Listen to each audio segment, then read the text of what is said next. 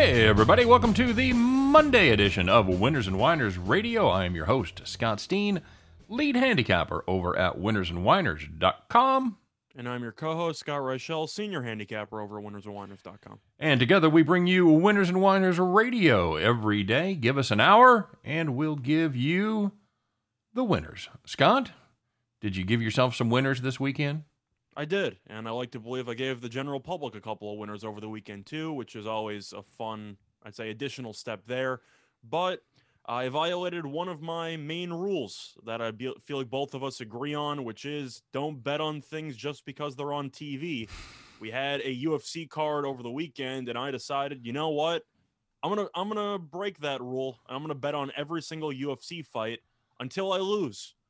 And do you want to guess how many fights I got through? I'm going to guess you didn't watch many fights. I got through 7 fights. Oh, is that right? Okay, well, that's not bad. I did. So I actually had a really, really good Saturday. You did really well until we got to the fight we gave out on the show? Yes, and I lost by split decision. But either way, it was a profitable card. The main event was awful, but I can't say I'm too surprised. But as a whole, yeah, pretty good weekend. How's yours? Not bad at all. I kind of fell victim to the same thing you were talking about. I gave out a pick on the CFL for one of my plays of the day for Saturday night's game, and it didn't go well. Yes. Take Toronto or Saskatchewan? I took Saskatchewan. Okay. I took the Rough Riders. They had the established quarterback. They had the offensive system in play. Toronto couldn't decide who they were going to play quarterback even during the game. They kept switching back and forth. The quarterback didn't matter. That was all they needed. As Saskatchewan not only didn't cover, but they lose. So that could certainly seriously curtail my CFL betting. I'm just kidding. I'm still bet it. Gave it a good run. Yeah, it was fun. But yeah, other than that, we saw Garth Brooks on Saturday night. So that was a good show. He puts on a good show. 70,000 people there. So keeping my fingers crossed for about 4 or 5 days here that everybody stays safe and healthy.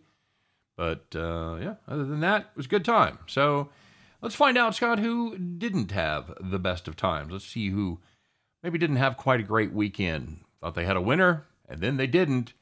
Nothing worse than a bad beat to start your week off, Scott. So let's get it out of the way. It's time for Call the Cops. All right, we will start.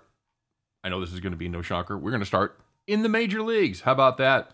It's a Friday game. By the way, we have one game from each day. That's kind of cool. This is a Friday game, Scott. The Chicago White Sox and the Chicago Cubs. If you had the under 8.5, man, you were looking good after 7 innings. The Sox, well, they scored 2 runs in the top of the 8th. It was 2-1 after 7, by the way. Sox scored 2 in the top of the 8th to go up 4-1. And here comes Craig Kimbrell, Scott. Remember him? He's supposed to be had a pretty decent year. He's supposed to be good this year. Remember? He was much better, much improved. Mm-hmm. Well, he remembered how to give up 3-run homers at Wrigley Field. That was a skill that he did not forget, because that's exactly what he did in the bottom of the 8th. That game's tied 4-4. And since it wasn't the Cubs-Pirates game in 2016, where they actually ended up playing to a tie, because it was the last game of the season, and no one cared. But this was not going to end in a tie. So you knew your bet was already beat when it was 4-4. And just to add on insult to injury, so some 10th inning shenanigans. Final score, it went from 2-1 after 7 to 8-6 after 10. Congratulations, you had the under 8.5. That game was at 14. What are you doing? Wasn't even close. But yet, you can call the cops. And the second Call the Cops was on Saturday in a match between the Giants and the Brewers. Brewers were winning 2-1 going into the 9th. Giants ended up tying the game. Then the Giants scored 3 runs in the top of the 10th. So if you're checking the math there, the Giants are up 5-2. All you need is Milwaukee to score less than 2 runs in the bottom of the 10th. And that didn't happen because Milwaukee ended up scoring 3 runs to tie the game in the bottom of the 10th. And then the Giants scored more runs in the 11th. The Brewers scored 1 more in the 11th. Game ended 9-6. So kind of a similar script to the White Sox-Cubs game on Friday. Yep. Except they blew the lead in the 9th inning. right. instead of the 8th inning. Yep. So I guess this one's a little worse. It is 3 runs going into the 9th, and you end up with 15. Yeah. That's not exactly fun for under 8.5 bettors. No, that's brutal. It was an inning later, same score, 2-1, and they end up scoring one more run in 15 versus 14. So that's a pair of really bad beats there, where if you looked at them on the surface, you would wonder why they're on this segment, because they don't seem to fit. But again, they absolutely do. And finally, Scott, a game just yesterday is the Red Sox on the money line. If you had that, well, finally, it looked like the Red Sox were going to break through and pick up a game against the Blue Jays. They were up 8-6 in the 9th inning. But what do the Blue Jays do, Scott? They hit a lot of, what do you call them when they go out of the park? Bombs. Yeah, they do. And they hit another one in the 9th. Who hit that, by the way, do you know? Springer. Exactly. He's good to see. He is back and raking. 3-run walk-off, bottom of the 9th. See you later. Enjoy your flight back to Boston, because you have lost 9-8. And if you had the Red Sox on the money line, time for you to call the cops. We're going to talk about Boston a little bit later on the show, but that team not exactly playing good baseball right now. No, they're playing the kind of baseball that a lot of people anticipated they would play the entire season. So, yep. Well, Scott, the opposite of the call of the cops. These are the feel-good games, if you will. These are the ones where you had a nice, easy victory. You could maybe cross off a couple things from that honey-do list over the weekend because you didn't have to sweat your games. You know why? Because you were sitting in the rocking chair. So, the first one took place in the afternoon. If you were watching the Phillies and Mets game and you had the Phillies money line, you were in good shape the entire way because the Phillies scored 2 runs in the first inning. Zach Wheeler on the mound, and he was really, really good because the Mets ended up recording 2 hits in the entire game. Wheeler with the complete game shutout. Phillies won 3-0. Zach Wheeler going to win the Cy Young, Scott? I'll tell you what, Phillies got a lot of traction with both the Cy Young Award and the MVP Award because it seems like Harper and Wheeler have all the momentum, and it doesn't seem like anybody else is in their way with a lot of people being injured right now. Yep, that's the danger of locking up those awards. And obviously, if you can do it in May and June, you get a great prize if everything works out. But man, you get, especially with a pitcher, you get injuries and stuff, and all of a sudden, poof, that's gone. So Trout's gone, Tatis is gone. Personally, vote for Gausman. Yeah. I was going to say I would personally vote for Gausman over Wheeler if I had a vote. For the MVP, I can understand Harper, but Wheeler has been very good lately. The first half of the year wasn't, I'd say, Cy Young, worthy. I would still pick Gausman over him. I don't know where you stand, but I think Wheeler's top 3. Yeah, I agree. It's really going to come down to the last, what do we got now, Scott? A month and a half of the season, roughly? Yeah, a month and change. So I think they're going to have 8 more starts, roughly, probably in that neighborhood, 8 to 9 starts. So, yeah, we'll see what their final body of work will be. But those are definitely your 2 front runners right there. 2 guys you probably wouldn't have expected to be your front runners at this point, huh? Yeah, I think Gausman's the bigger surprise, of course. Yeah. Wheeler got paid that huge contract. Right. People expect him to be good. But props to the Phillies, though. They got their stuff together. Absolutely do. Well, Scott, if you had the Mariners-Yankees under 9, that was a good play. You had 0 runs through the first 7. And because it's on this segment and not the one before, you know what's coming. Absolutely nothing. Mariners scored 2 runs in the 8th, and that was it. Yankees, another fantastic performance by that high-powered offense. Mariners in that one 2-zip. If you had the under 9 in that game, you were sitting in the rocking chair. And the last one was between the Marlins and the Rockies. If you had the over 11, first of all, props to you because you took an over with the Marlins game and the total is at 11. So, you clearly thought you knew something, and you did because you had 4 runs in the first inning, 4 runs in the second inning, 4 runs in the fourth inning. That's already 12, so you can cash that ticket. But for fun, they ended up scoring 21 combined runs, 13-8 final, never in doubt on the over 11. Yep, finally one of those games at Coors Field, playing like a game at Coors Field. Absolutely correct. Well, Scott, we had a bit of a discussion about who would win our next award. Couple options. It was kind of touch and go. There was a couple of good options. That was absolutely correct. But I think we absolutely have the correct winner. Let's find out who's going to strap on the golden feed bag today, shall we? And let's reveal Monday's Donkey of the Day.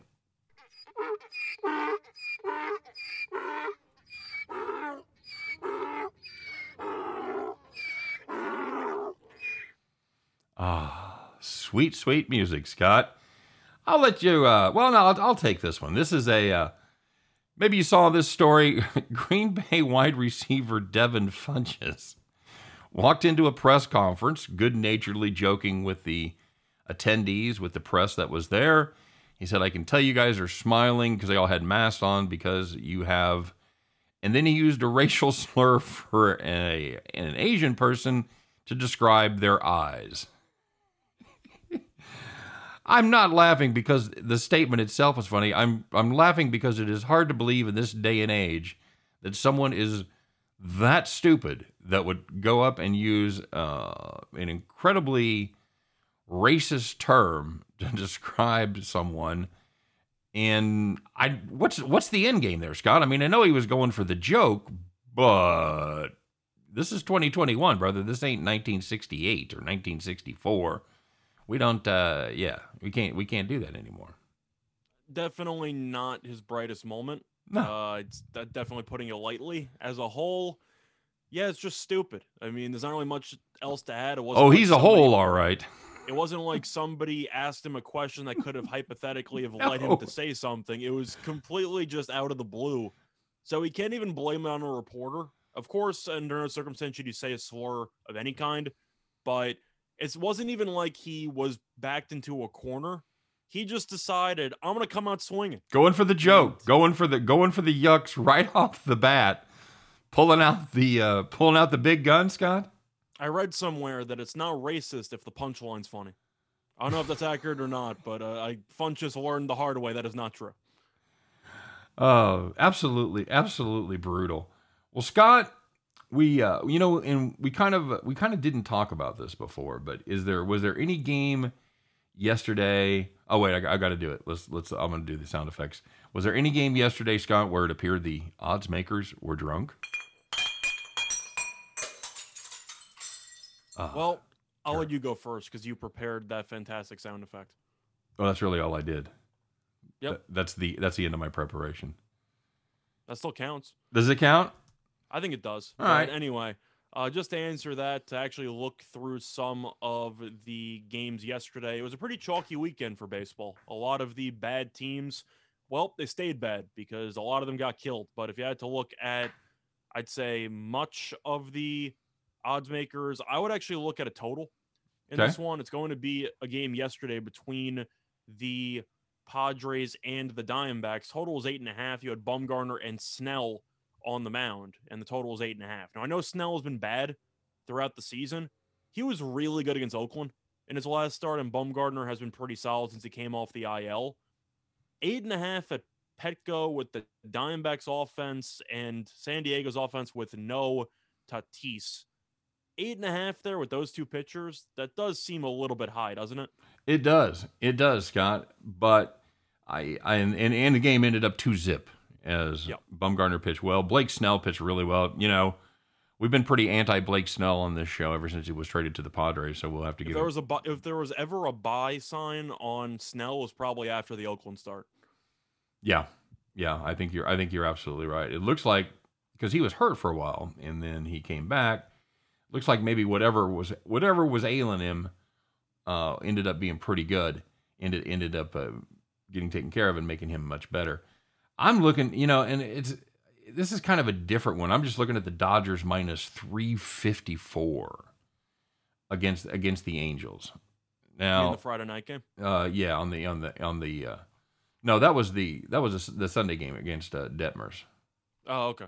You're saying it should have been 900? Yeah, I'm saying it should have been 900. No, that's just a really high total when it sticks out like that. But of course, the Angels were starting Detmers, and he was certainly an unproven commodity, and they teed off on him, so they got away with it. But it's just I would have been tempted there with the Angels because the Angels played them tight. They win the first game of that series. I'm just not sure they were a 3.5 to 1 dog there. So. All right. Fair. All right, fair enough.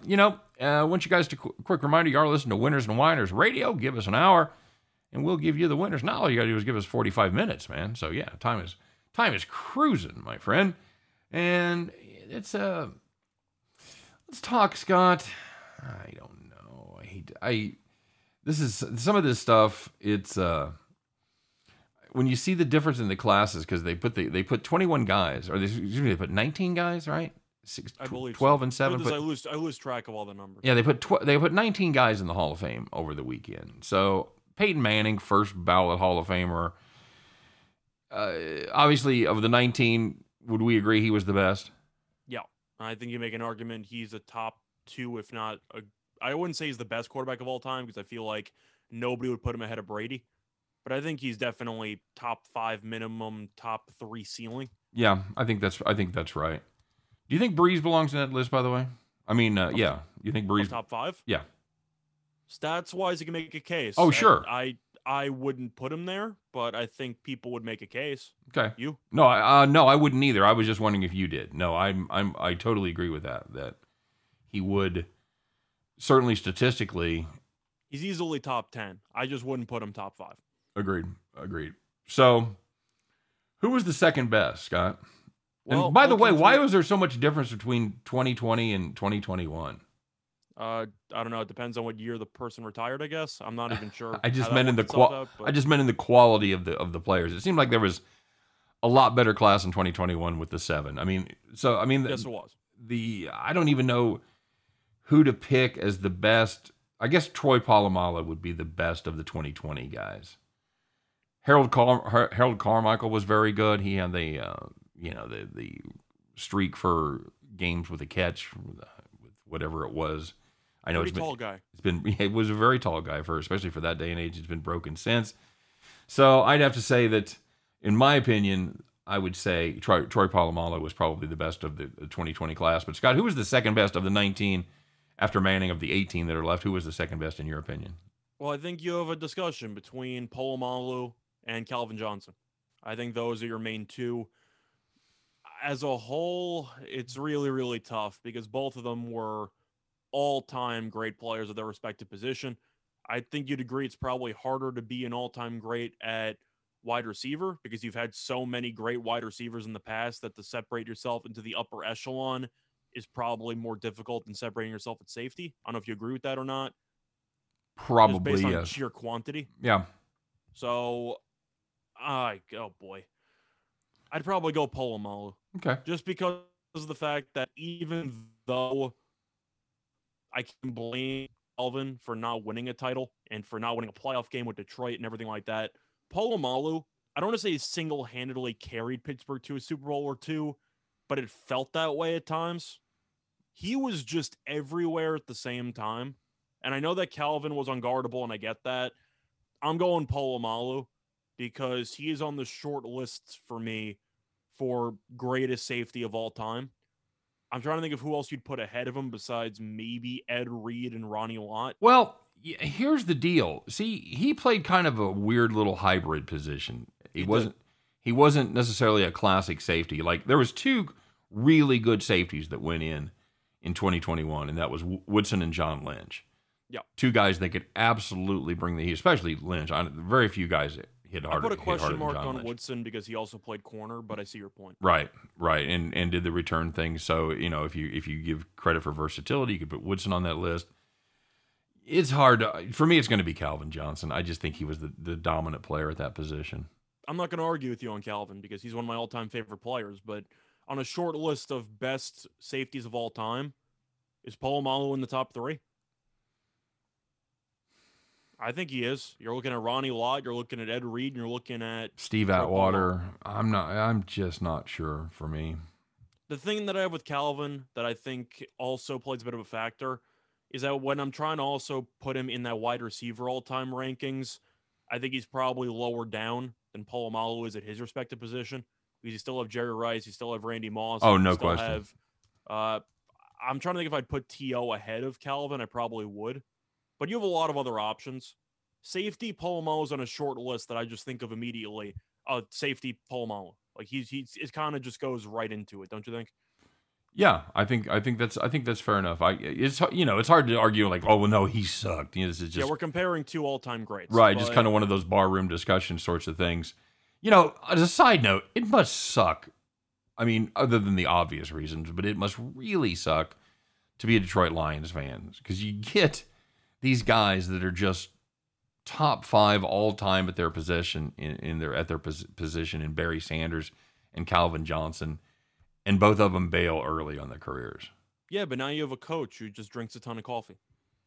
Did you see the stats on that about how many cups of coffee because he drinks? Is it Red Bulls or what is he? There was some debate though, because some people didn't actually understand, I guess, the Starbucks coffee sizes. That's right. It's been around for about 20 years and people still don't know the sizes for coffee. They don't drink coffee. I don't know. I know they have I know they have Venti. I don't even know what that is. That's the point though. They have a large. Okay. They have a Venti. Can we just call it small, medium, large? Yeah. Can you just get off your high horse God for bless a second? you. But yes. Anyway, there were some rumors going around that Campbell either has 40 ounces of coffee or 80. And nobody really could tell which he was referring to, but he basically likes to drink 2 extremely large cup of coffees every morning. And that was kind of what made news, because everyone looked at each other and said, how are you still alive? Shouldn't your heart have stopped beating like a couple of days, years ago if you drink that much coffee? But right. That's what the Lions have to look forward right now. So good luck to you. So at least it will be, at least he will be entertaining, Scott. A lot of clapping on the sideline, worst case scenario. I was trying to think of a nice way to say it. They're going to be bad, but maybe he'll be pretty energetic on the sidelines. Fair enough indeed. So, Scott, kind of a sad note this weekend, and one of the really titans of college football coaching passed over the weekend on Saturday, Bobby Bowden. He was 91. He has the second most D1 wins in NCAA history, Scott, behind, dare we speak his name, Joe Paterno, of course. So ranks him ahead of Bear Bryant, who is just ahead of Pop Warner. Who's on your Rushmore of football coaches, Scott? Well, I'm going to ask you, am I going to take personal issues into account, or am I looking solely at the football field? Because Paterno has to be on there if you're only looking at football. He has to be on that list. It's a tough call. And I think you'd agree with me. It's a tough call. That's why I asked you first. No, personally, for the sake of this, I'm going to ignore the personal issues. I'm going to look solely in between the roughly 218 yards of football field. Paterno's on the list. You got Bowden on the list. You got Saban on the list. And probably Bear Bryant. It's not a bad list. Not a bad list. So the guys wouldn't surprise me if you don't include Paterno, but if you're looking at just solely with the amount of wins, and since they got reinstated at the end, I believe, it's really hard not to include the guy with the most wins in the history of the sport.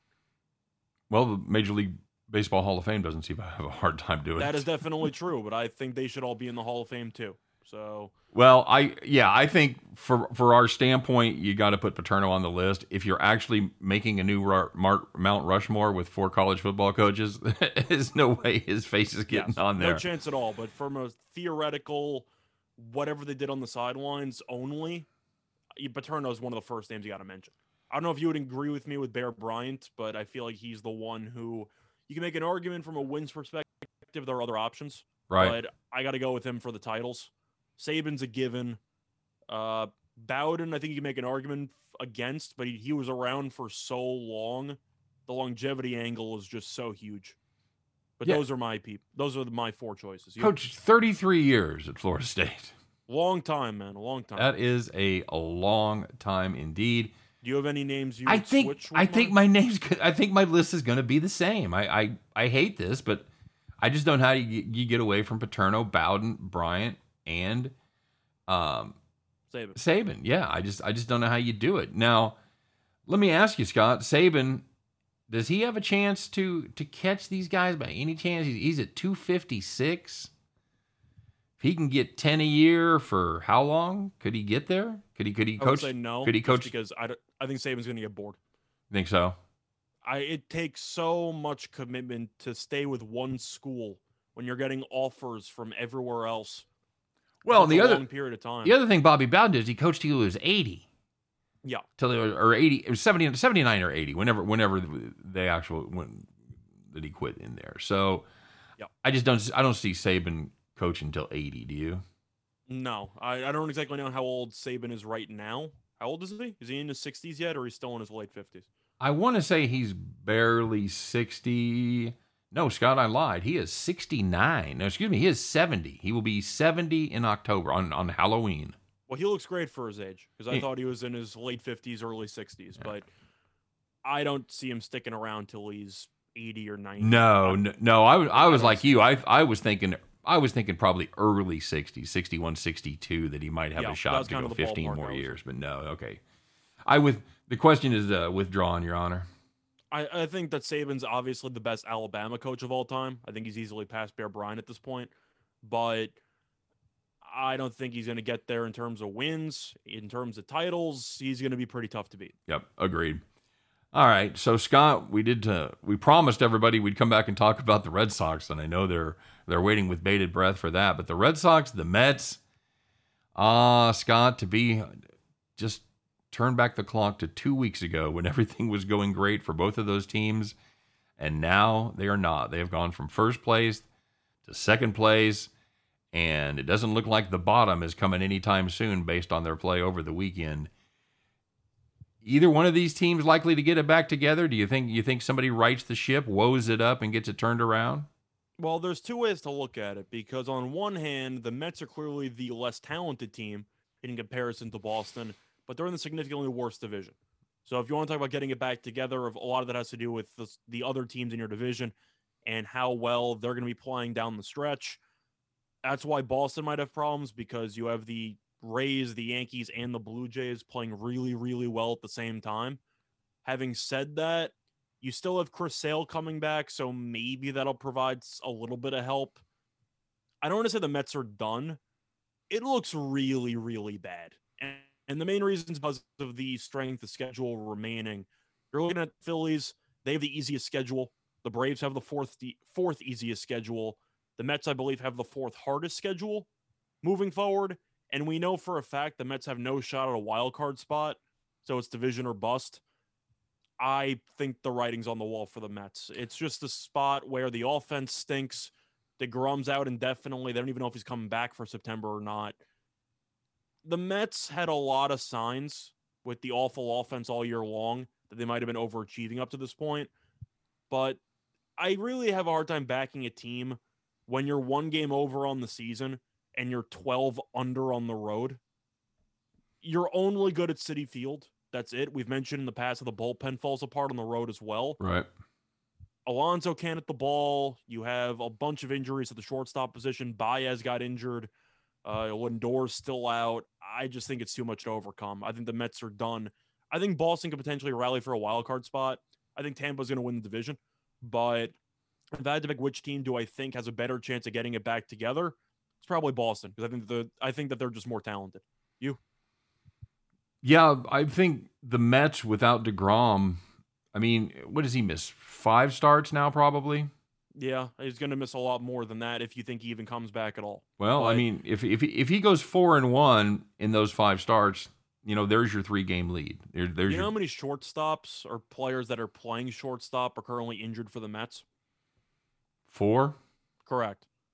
You're missing Lindor, you're missing Baez, you're missing Guillorme, and you're missing somebody else. But the point is that if you traded for Baez and he's already injured and you're still missing Lindor and your team, as of right now, still cannot hit the ball, you might see some ineptitude levels that are only rivaled in Pittsburgh.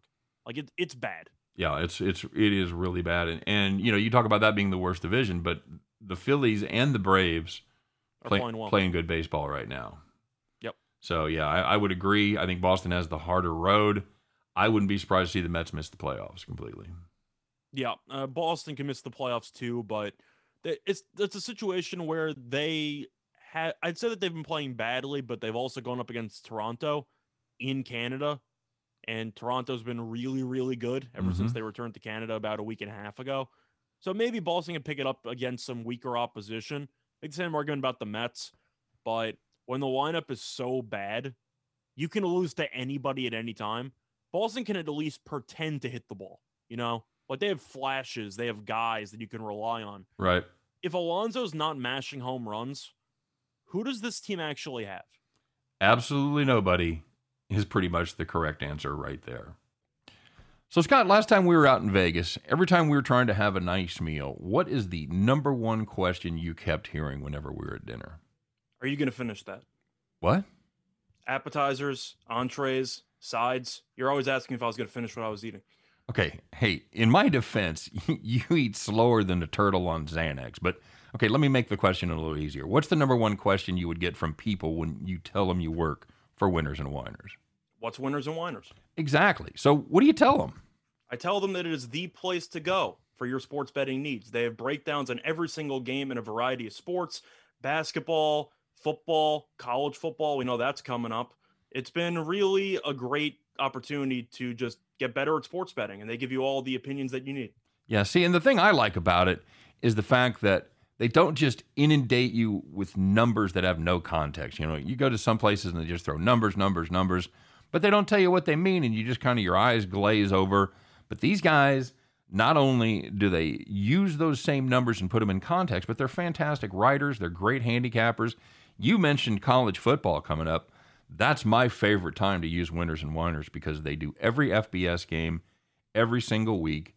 It is a fantastic site. Scott, what's the best part about Winners and Winers? It's absolutely free to use. That's right. It is absolutely free to use. winnersandwiners.com. You absolutely have to check it out. You need to make this site part of your daily handicapping regimen. If you are not doing it, you are absolutely leaving money on the table. So, see, that wasn't that hard at all, right? Sure, you're still getting none of my fries. What? I didn't say a word. I saw you looking at them. Seriously, dude, it's been like an hour. If you're not going to Still eat no. them, oh man, that's brutal. All right, fine. Seriously though, winnersandwiners.com. Go there or be square.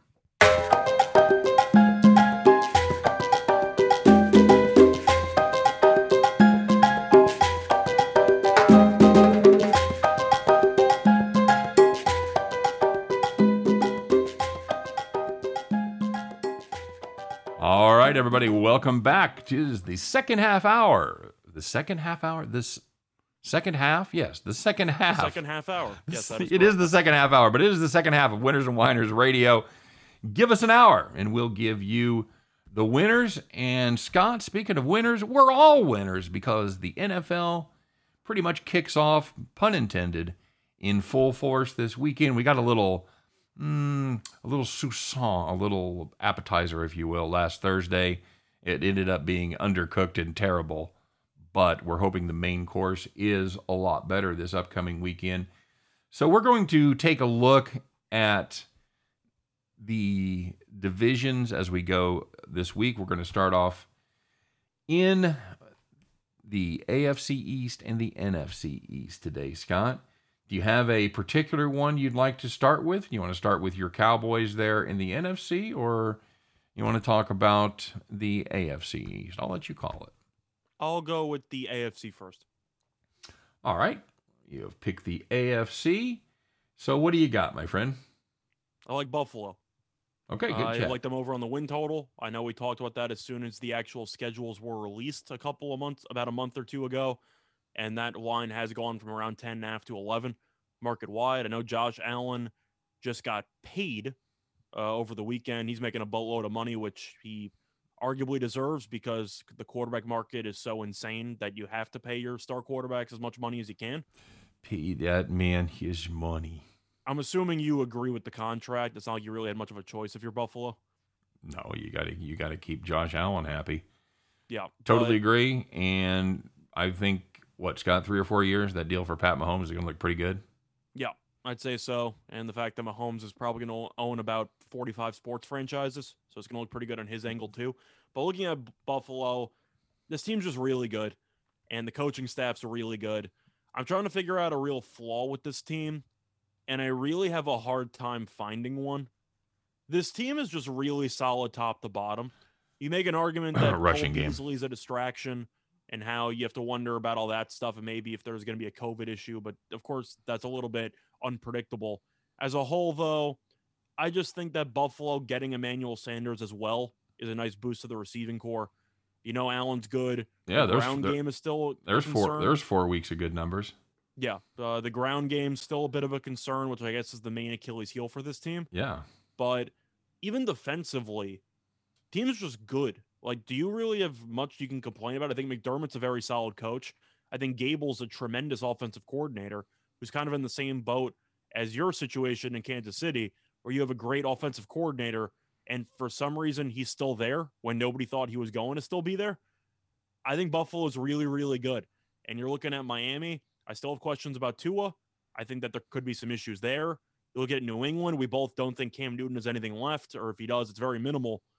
I think Buffalo's going to win the division because I just think top to bottom, they are the most complete team in the league, in the AFC, sorry, and probably, in my opinion, the second best team in the AFC. I think they're better than Baltimore. You? Yeah, I agree with that. I think they are a better team than Baltimore. I think they're more consistent, and I really like what they did in the draft on the defensive side. Now, having said that, leaving the running back situation unattended, well, they picked up Matt Breida. I'm not sure how much he has. Sure, he'll stay healthy for 2 games. Well, I'm not sure how much he has left in the tank. I'm not sure how much of a system runner he was there in San Francisco, as he had a couple of good seasons, but.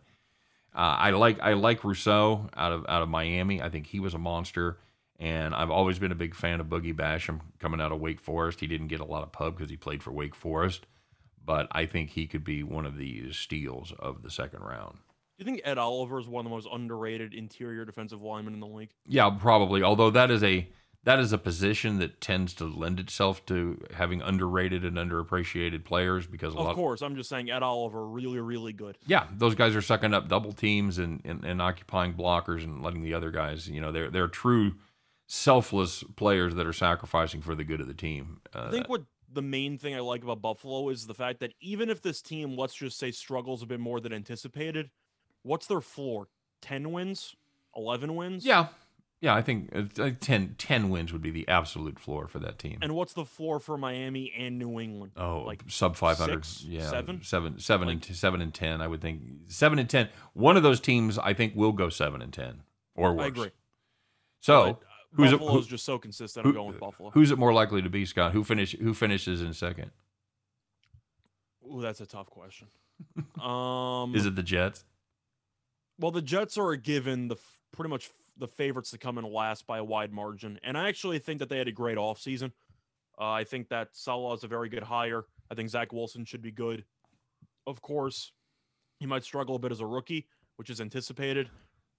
Everyone knows the Jets, to have a good year, need to win like 7 games. I think that's considered a good year for the Jets. So, well, you're a Jets fan. You can speak to that. What would make you happy? They don't have to go 500? I think as long as they don't embarrass themselves and they win a game before week 16, I'd feel pretty good about my chances, or week 15, about, at least the framework being set for the future. But as a whole, I'm looking at a situation where the Jets are probably going to come in last, but as long as they don't embarrass themselves, I'll be fine with it. As for the question you asked me between the Dolphins and New England, I might surprise you here. I'm going to go with Miami. Okay. Because New England wasn't good last year, but they had a bunch of guys opt out from the defense. And that's a big reason why the defense fell apart. A lot of those guys are back. And we know Belichick is still a genius when it comes to in-game management and stuff like that. I think New England could end up winning 8 games or so. Miami, if Tua's actually going to struggle, they could fall apart. So I know most people would pick New England to finish worse just because of the fact that Miami's got more upside. I really just trust Belichick at the end of the day, but I do think Newton's going to hold them back from making the playoffs. I think New England probably goes around 8 and 9. I think Miami, if Tua struggles as bad as we think he might, they could really fall apart because Miami has not been there before. New England has. Got a sneaky good defense, though. They do. It's not even sneaky. They just have a good defense. True. So, and by the way, I didn't touch on it at the beginning. The odds, at least according to Bet Online, as far as to win the division, is Buffalo minus 150, plus 340 for the Dolphins and the Patriots, and then plus 1,800 for the Jets. So, am I throwing away my money on anybody but the Buffalo Bills? I think if you want to take a flyer, you can go with New England. If you think that with an actual defense, with people who did not opt out this season, that they could maybe find a way to overtake Buffalo. I don't see it. Buffalo's minus 150 on DraftKings. I'm sure you could shop around and find maybe a minus 130, Mm-hmm. but you're not going to find much better value because of the fact that I think we'd all agree that after Buffalo made it to the AFC title game, I feel like a lot of it's just internal confidence. Once you've already gotten that far, nothing's really going to scare you, especially in division moving forward. Buffalo confirmed last year that this team was legit, and I think we'd agree that there's no team that's even close in this division. I would agree with that for sure. I think New England is going to be an under machine. That would not surprise me either. They have no receiving core at all. They have no receiving core. They have a weak quarterback, and they have a fantastic defense, or what should be a fantastic defense if everybody plays up to the level that they did in 2019. So there might be a reason why I think New England's going to be somewhat, I don't want to say underrated, but I think there's a chance they might surprise a couple of people. It's because of the fact that if the offense embraces the fact that Cam Newton can't throw, and they just play sole field position style of football, kind of like a Rex Ryan Jets team, where you acknowledge your offense stinks, but if you dominate time possession, you control the line of scrimmage, and you let your defense do your thing, you might find a way to win a decent amount of games you might not deserve to win. Where Miami, if they decide to let Tua cook and he's not ready to cook, it could turn ugly really quickly. That's very true. Very true. All right, so let's move on to a division where the ultimate outcome is, shall we say, a little more uncertain, Scott? That's one way to put it, because it's the NFC least. The NFC least. This is where every team in the division has a plus money price to win, starting with the Cowboys at plus 155, the Washington football team at plus 200, the Giants 325, and the Eagles pulling up the caboose at plus 600. I know you're a Cowboys fan. Sorry we had to get both of your teams out of the way on the first day. Cowboys win this one, Scott? I think you have to monitor Dak's injury in preseason because he's already a little bit banged up. But of course, if he's out, you might as well just end the season. I do think they'll win the division. Well, Scott, they've still got DiNucci. What are you talking about? They got DiNucci, they got Cooper Rush, Garrett Gilbert. Garrett Gilbert. You put those three guys together, you've got about half a quarterback. Yeah, something like that. But anyway, looking at the overall situation here, I think the Cowboys should win the division. I just think they're the more talented team in comparison to Washington. The Giants, I think, are not going to do much because I still don't like Daniel Jones. And it feels like half the roster on the Giants is retiring in training camp because every single day they have a new offensive lineman who's retiring. But that offensive line for the Giants is so bad, I just can't get over it. Like, the Giants are going to struggle offensively, and that's assuming Barkley can even stay healthy, which is a huge question mark. Galladay's already injured. You got problems in New York. Philly was rumored to maybe go after Deshaun Watson. I don't know if that's actually going to happen or not, but Philly, you can tell during the offseason they're trying to rebuild, and they kind of have to. I'm not a big Jalen Hurts guy. I think he has upside, but I think we'd agree in college, as a quarterback, his issue was downfield passing. And in the NFL, with faster defensive backs, you probably can't afford to get away with that when your arm strength isn't the best. I think he'll struggle. I think that it's a two-horse race for me between the Cowboys and Washington, because Washington is a team that's not going to beat themselves. At least last year when they had Alex Smith. Now they have Fitzpatrick, so they might actually beat themselves because he throws a lot of interceptions. But Fitzpatrick's clearly better talent-wise in comparison to Alex Smith right now, which is why Alex Smith retired and Fitzpatrick's getting paid. But Dallas has one of the best offenses in the league when healthy. The team, if the defense isn't atrocious, which I know is a huge question mark, they should end up being competitive. And I think it'll be close, but I'm going to go with Dallas. You? Over under on number of games Dak plays this year? I'll go with the over. From what I've heard, the arm issue is not serious. I don't know if that's actually true or not, or that's just what they want you to believe. Dak, before last year, was extremely durable in his entire career before his leg snapped in half. Now, I know, of course, that might lead to other injuries that might nag down the road, but Dak's been pretty healthy his entire career. I'll give him the benefit of the doubt. But for Washington, I think that they had a really, really impressive performance last year. But I feel like they also came up and surprised a bunch of teams because people didn't think they were going to be good. I don't think that's going to be the case this year. Plus, Washington still has the first place schedule, which is always going to be annoying to deal with. Right. I'm going to go with Dallas for that reason. But if Dallas falls apart, that would also not surprise me. You? Yeah, I'm the same way. I think when you look at this team from a talent standpoint, you can't get away from the Cowboys. Yeah, the defense is awful. You know, if you put their offense and the Washington defense together, you would have a team that would be just about unbeatable. But it's not the way it works, of course. And Washington, I just don't know how much juice they're going to have on the offensive side of the football. They've got Fitzpatrick, like you mentioned. Yeah, okay. But they are weak at the other skill positions. I'm not thrilled with their running back situation with Antonio Gibson.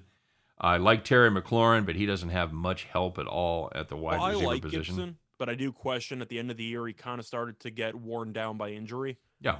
I am curious if that's going to happen once again. Yes. McLaurin's great. I'm sure most people can't even name Washington's second receiver on the depth chart because it's not very good. Well, it's Curtis Samuel, and he's injured. Or it's Humphreys, whoever you want to choose. I'm sure a lot of people didn't even realize Curtis Samuel went to Washington during the offseason. Right. And, you know, you may not know, depending on how he deals with the injury, though. He's out right now. So the thing about Fitzpatrick is that he's good stats-wise, and he'll win you a couple of games. But he'll also have a couple of games where he'll throw 3 picks in the first half, and you'll just lose the game immediately. Yep. So if those balance each other out, and you think Washington maybe goes 8-9 or 9-8, I think the Cowboys have the ceiling to win 10 games. Will they? Probably not. But if you're talking about which team do I think has the best chance to have the best record, I think it's Dallas. Yep, I totally agree. I just don't see either one of those other teams jumping up and surprising anybody. I can't. The Giants, I wanted to say I liked part of what they did last year, but Daniel Jones still isn't very good. And if your main addition during the offseason is Galladay and he's already injured, you got problems. Yeah, because he was hurt most of last year as well. You know, and Philly seems like they're stuck in that horrible place that teams seem to find themselves where they're not quite blowing it up, but they're not really going for it, and they don't have the veteran talent, so they can't. Also, with a brand new coach and a new system, it's going to take at least a year or two before they actually start looking relatively competitive. Yep, it absolutely is. So, quick reminder, guys, you are listening to Winners and Whiners Radio. Give us an hour, and we'll give you the winners. So, Scott, so much for football. We're going to have to put that back up on the shelf here till tomorrow because it is still baseball season. I know that, you know, you and I enjoy betting baseball. Well, I know I do. And I know there's a lot of people out there that do enjoy baseball, but I know a lot more football fans. So we got you, football fans. It's coming, but, you know, we got a few more weeks of baseball. Scott, we got a really light card tomorrow. Just 5 games on the schedule. Luckily, they are all night-ish games.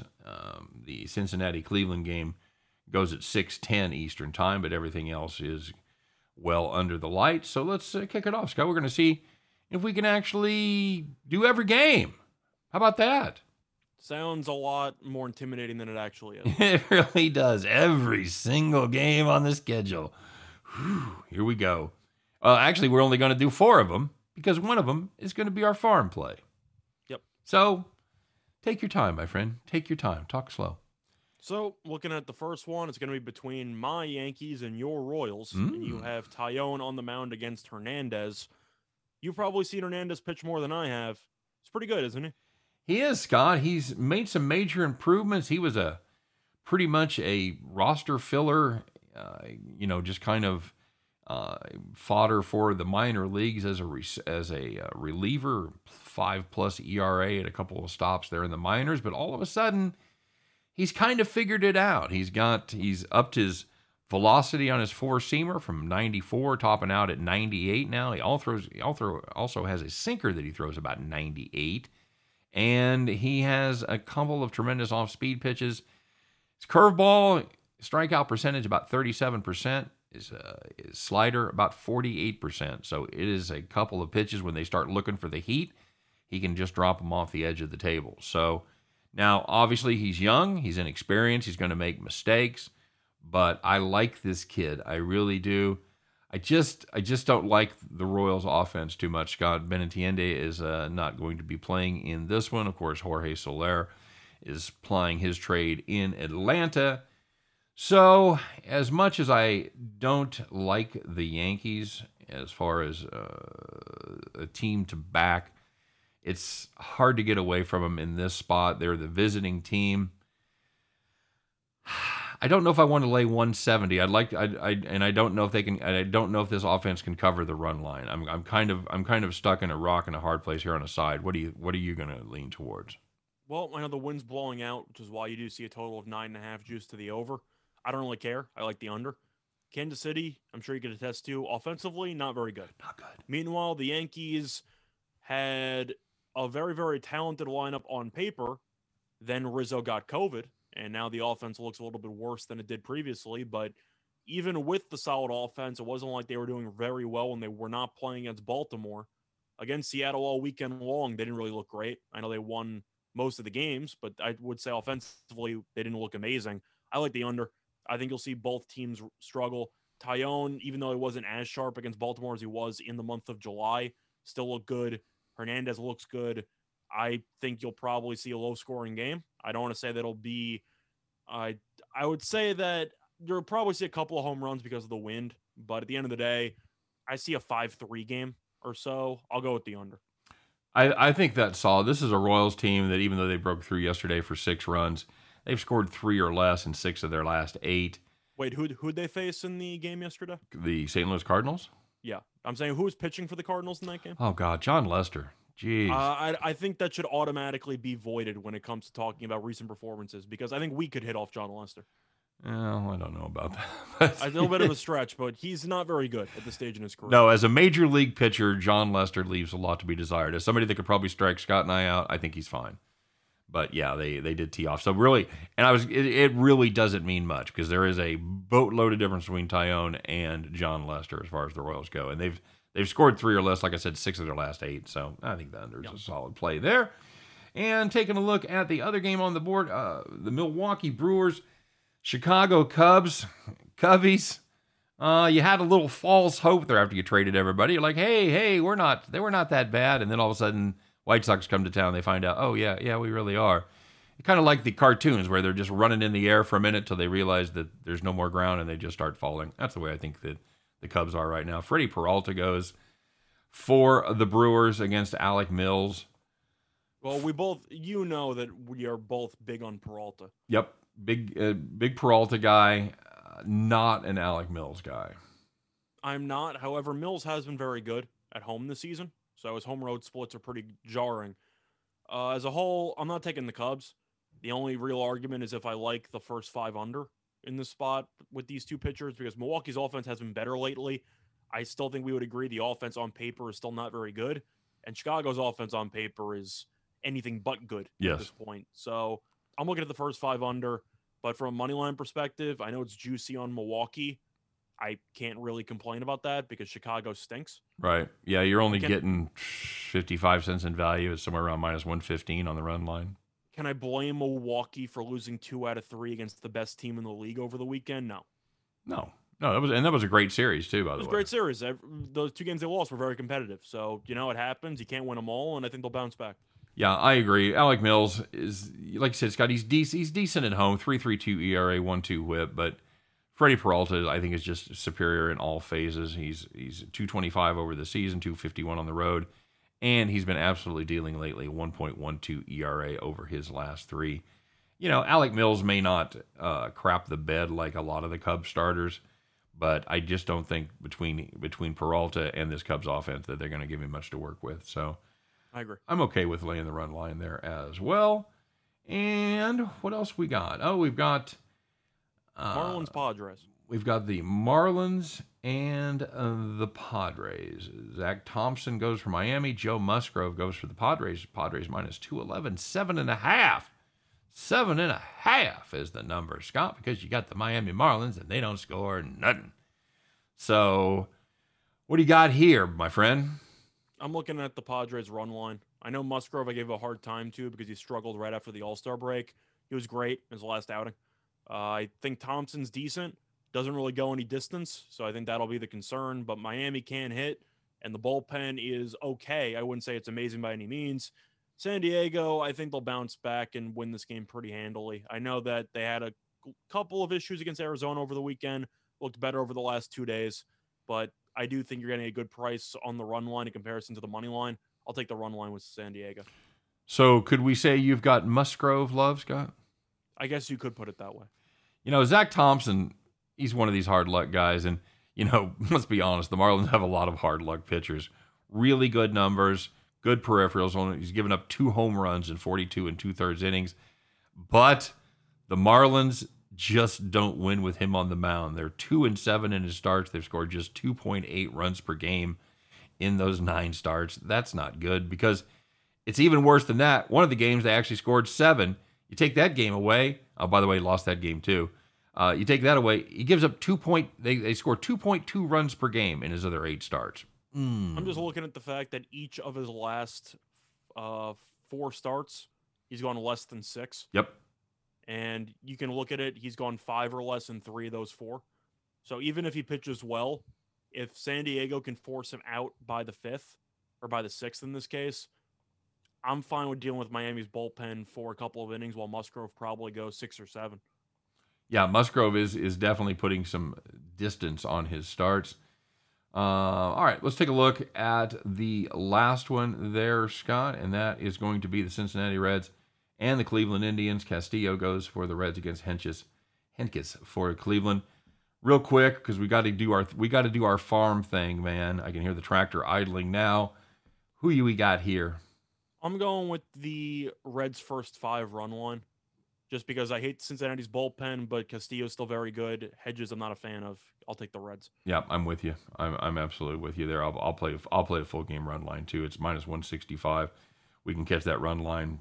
Should be somewhere plus money, plus 110 or so. Cincinnati bullpen terrifies me too much. Yeah, they're it's always exciting with the Cincinnati bullpen. All right, Scott.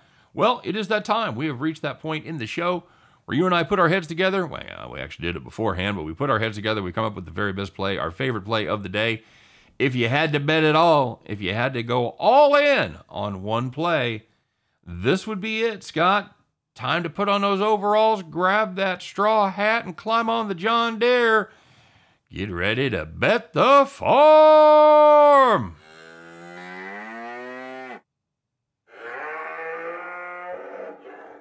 Well, Scott, it was a big day for us as we had a bet the farm play for Friday. And how'd we end up doing there, buddy?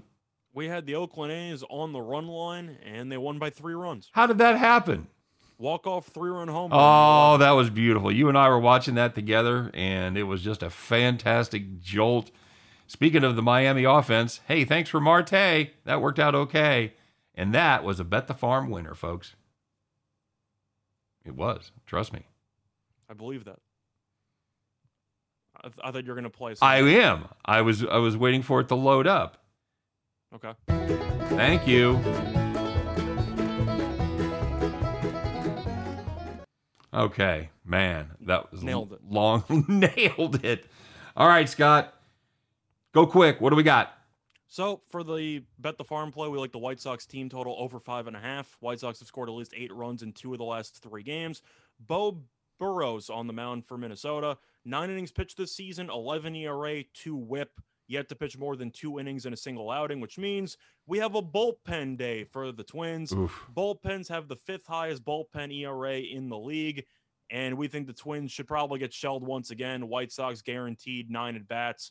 White Sox should end with at least 6. White Sox team total over 5.5. Yep, absolutely. Take Giolito out of the equation. Don't even have to worry about it. Take the White Sox team total over 5.5. And that's going to do it for this edition of Winners and Winers Radio. Got the week started. We appreciate you guys listening. For myself, for Scott Reichel, for all of us over here at Winners and Winers, thanks very much for being here. Tell your friends, and we look forward to seeing you again tomorrow on Winners and Winers Radio. Take care, everybody.